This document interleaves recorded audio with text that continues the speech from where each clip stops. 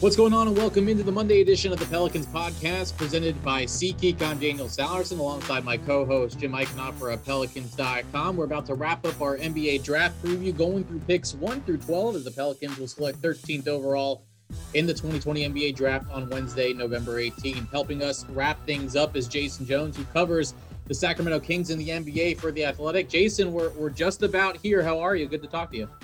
I'm good. It is a very weird draft season. I'm not used to mid-November drafts, but yeah, it just feels like this thing is taking forever to get here. But I mean, hey, this year is taking forever, so can't complain too much. I think we're all rushing to get to 2021, that's for sure. And I think we're all kind of ready to get some basketball going here again. So we're having you on because the Kings will select 12th overall, but we were having a hard time getting a Spurs writer for pick number 11. I just don't think they're used to talking about the NBA draft lottery because they haven't been in it in such a long time. How weird is it seeing the Spurs right in front of the Kings there, knowing that they will have a pick in the top 14 this year? Yeah, first off, I am a lottery expert. Okay. The Kings have missed the playoffs, 14 straight years. When the combine's in Chicago, I know my way around. Everyone knows me because, well, that's where I am every year.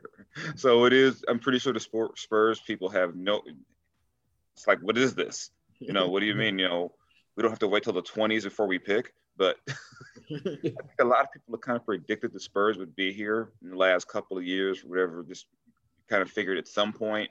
You can't keep it up forever, but they somehow always manage to, get in the playoffs one way or another. But it's definitely weird, but even with them, they've got a lot of young guys, some young guards on that team. So I think even through not being in the lottery, they've set themselves up to where they get a good player now.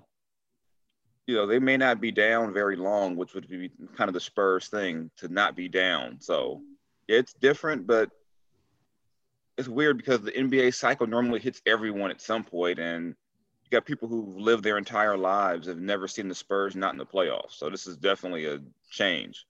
Yeah, Daniel, I think we messed up. We should have told whoever the prospective Spurs guests were that we could set them up with Jason and he could give them, the advice that they need. He could kind of walk them around.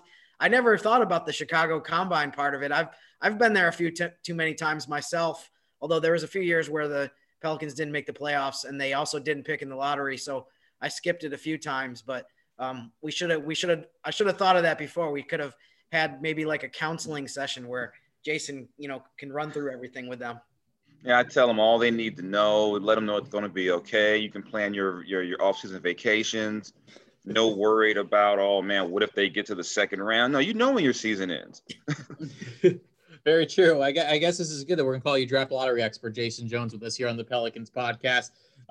Before I get to Jim real quick, let's talk about pick number 12, because obviously the Pelicans and their fans have a lot of interest in pick number 12 just because it's right before New Orleans as of now. What are the Kings looking at pick number 12? You don't really have to go into specific about a player, but is this a type of pick where they go by a position that they need? Or is this, we've been asking everyone, are they going to more look at a best available type of approach?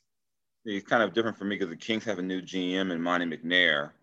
And in the previous regime, it was almost like a wild card. You really didn't know which way they were going to go. A few years ago, everyone said Luka Doncic is the clear pick. They go Marvin Bagley. They had a chance a couple of years ago to take Bam Adebayo or Donovan Mitchell. They trade down and take Justin Jackson and Harry Giles. So you really never know what they're going to do. But I think for what they need, it's got to be best player available. I'm a big believer in you're not in the lottery because you're a player away. You can afford to say, you know what, I've got a point guard. I'm going to pass on this guy because I have one. Take the best player, but I think in their ideal situation, the best player would be a wing guy, a 3-and-D type player to help with some defense. Just because right now, their best perimeter defender is Harrison Barnes, and Harrison can't guard every single wing they play. And they ended up using Corey Joseph to help him with that. And then they acquired Kent Bazemore, but that's 6'3" and 6'4". And that's probably generously listed at 6'3" and 6'4" for Baze and Corey. So you need some wings, some guys who will at least, help you defensively. So I think in an ideal situation, they'll find them a guy around 6'6", 6'7", can defend multiple positions and kind of grow into that role for them. Jason, you mentioned just now a couple of the young guys that they're trying to build around, including Bagley. What is your evaluation of their young core? I mean, did they make enough strides last season that you feel confident that this group of guys is something that is promising, or is it kind of still up in the air, partly because of the injuries? I know Bagley has missed a lot of games, and Bogdanovich missed a decent amount of games as well last year. What's your evaluation, I guess, of just this young group of guys that they have? I think of all of them, De'Aaron Fox has the all-star potential, but Bagley only played 13 games last season. I mean, when he played as a rookie, he still missed, I believe, 20 games as a rookie. But toward the end of that rookie year, you started to see flashes of a guy who could be a 20-10 guy. Mm-hmm. But last year, a big part of what they had planned to do as a team was built around Bagley's athleticism. The idea that you had a big, you would start him at the 4, but he would play a lot of 5. And then they would just run teams, because between Fox and Bagley, you've got 2 supreme athletes, and most bigs aren't going to want to run with Marvin Bagley for an entire game. But they just never got a chance to do it because of the injuries. Marvin got hurt the first game of the year. And when he came back, he was coming off the bench, and then he started starting again. Then he injured his foot, got hurt again. So it's hard to put a real read on Marvin just because he really hasn't played. And I know everyone I've talked to there believes that he's still going to be a good player. He's still young. Just got to let him get healthy. I know in the NBA bubble, they were really hopeful that he would be able to come in and help him out. Got hurt again. So from everything I hear, he's healthy now. He feels good. So got to try to keep him together. And then Bogdanovich is a restricted free agent.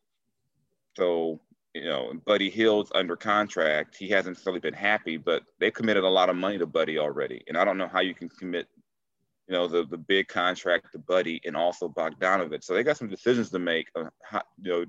How much further can this nucleus they've put together, or should I say Vlade Divac put together, how far can it go? Is it going to maybe max out as a 35-win team?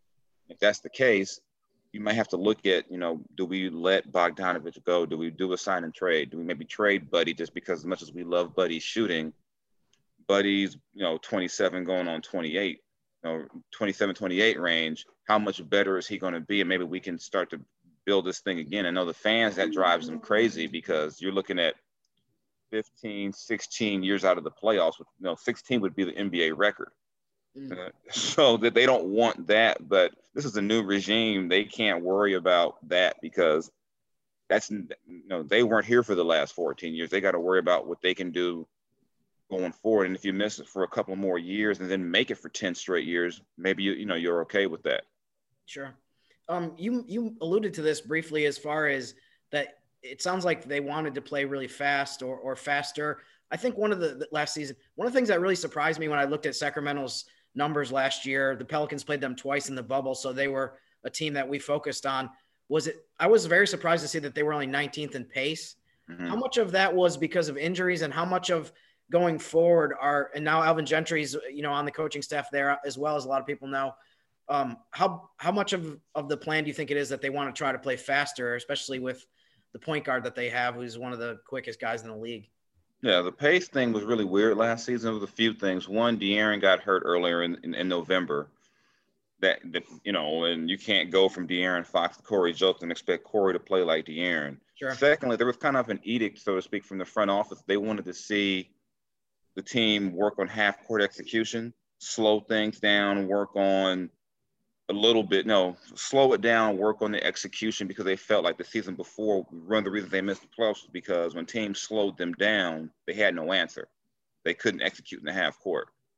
And the plan was to kind of work on that and then eventually speed them up over the course of the season. Then De'Aaron gets hurt.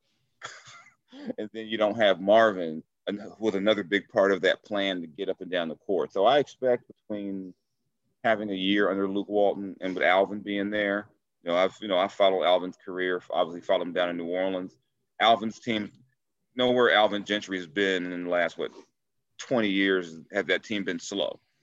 Yeah. So I expect that will pick up, and that'll help De'Aaron. And I think another thing too is that if they can get another ball handler to go with De'Aaron, that would help them play faster. So, but it's definitely going to be an emphasis. Lucas said he wants to play fast. He just said that there were times last year where if you play too fast while De'Aaron's out, you wear Corey Joseph out. And they were asking Corey to be their point guard and basically their best on-ball defender. So, I mean, the injuries definitely played a part in it, but I think a lot of it is the guys got to also run. So there were times where they would get the ball and walk, and they would just do it. So it's got to be a constant emphasis. And I think what they got previous years was, at least the previous season was, they were drilled, run on makes, run on misses, and I think they got to get back to that. Jason, before I let you go here, this is going to be one crazy week for everyone covering the NBA, fans of the NBA, employees of the NBA. Just the fact that we're on this Monday, the trade moratorium has been lifted. Then you have on Wednesday, the NBA draft, and on Friday, free agency can begin. When you're talking about how busy this week is going to be as far as trades are concerned, do you expect a lot of trade activity, especially with the salary cap staying pretty much where it was at last year? Do you expect a lot of trade activity, whether it's today through Wednesday, leading into the draft?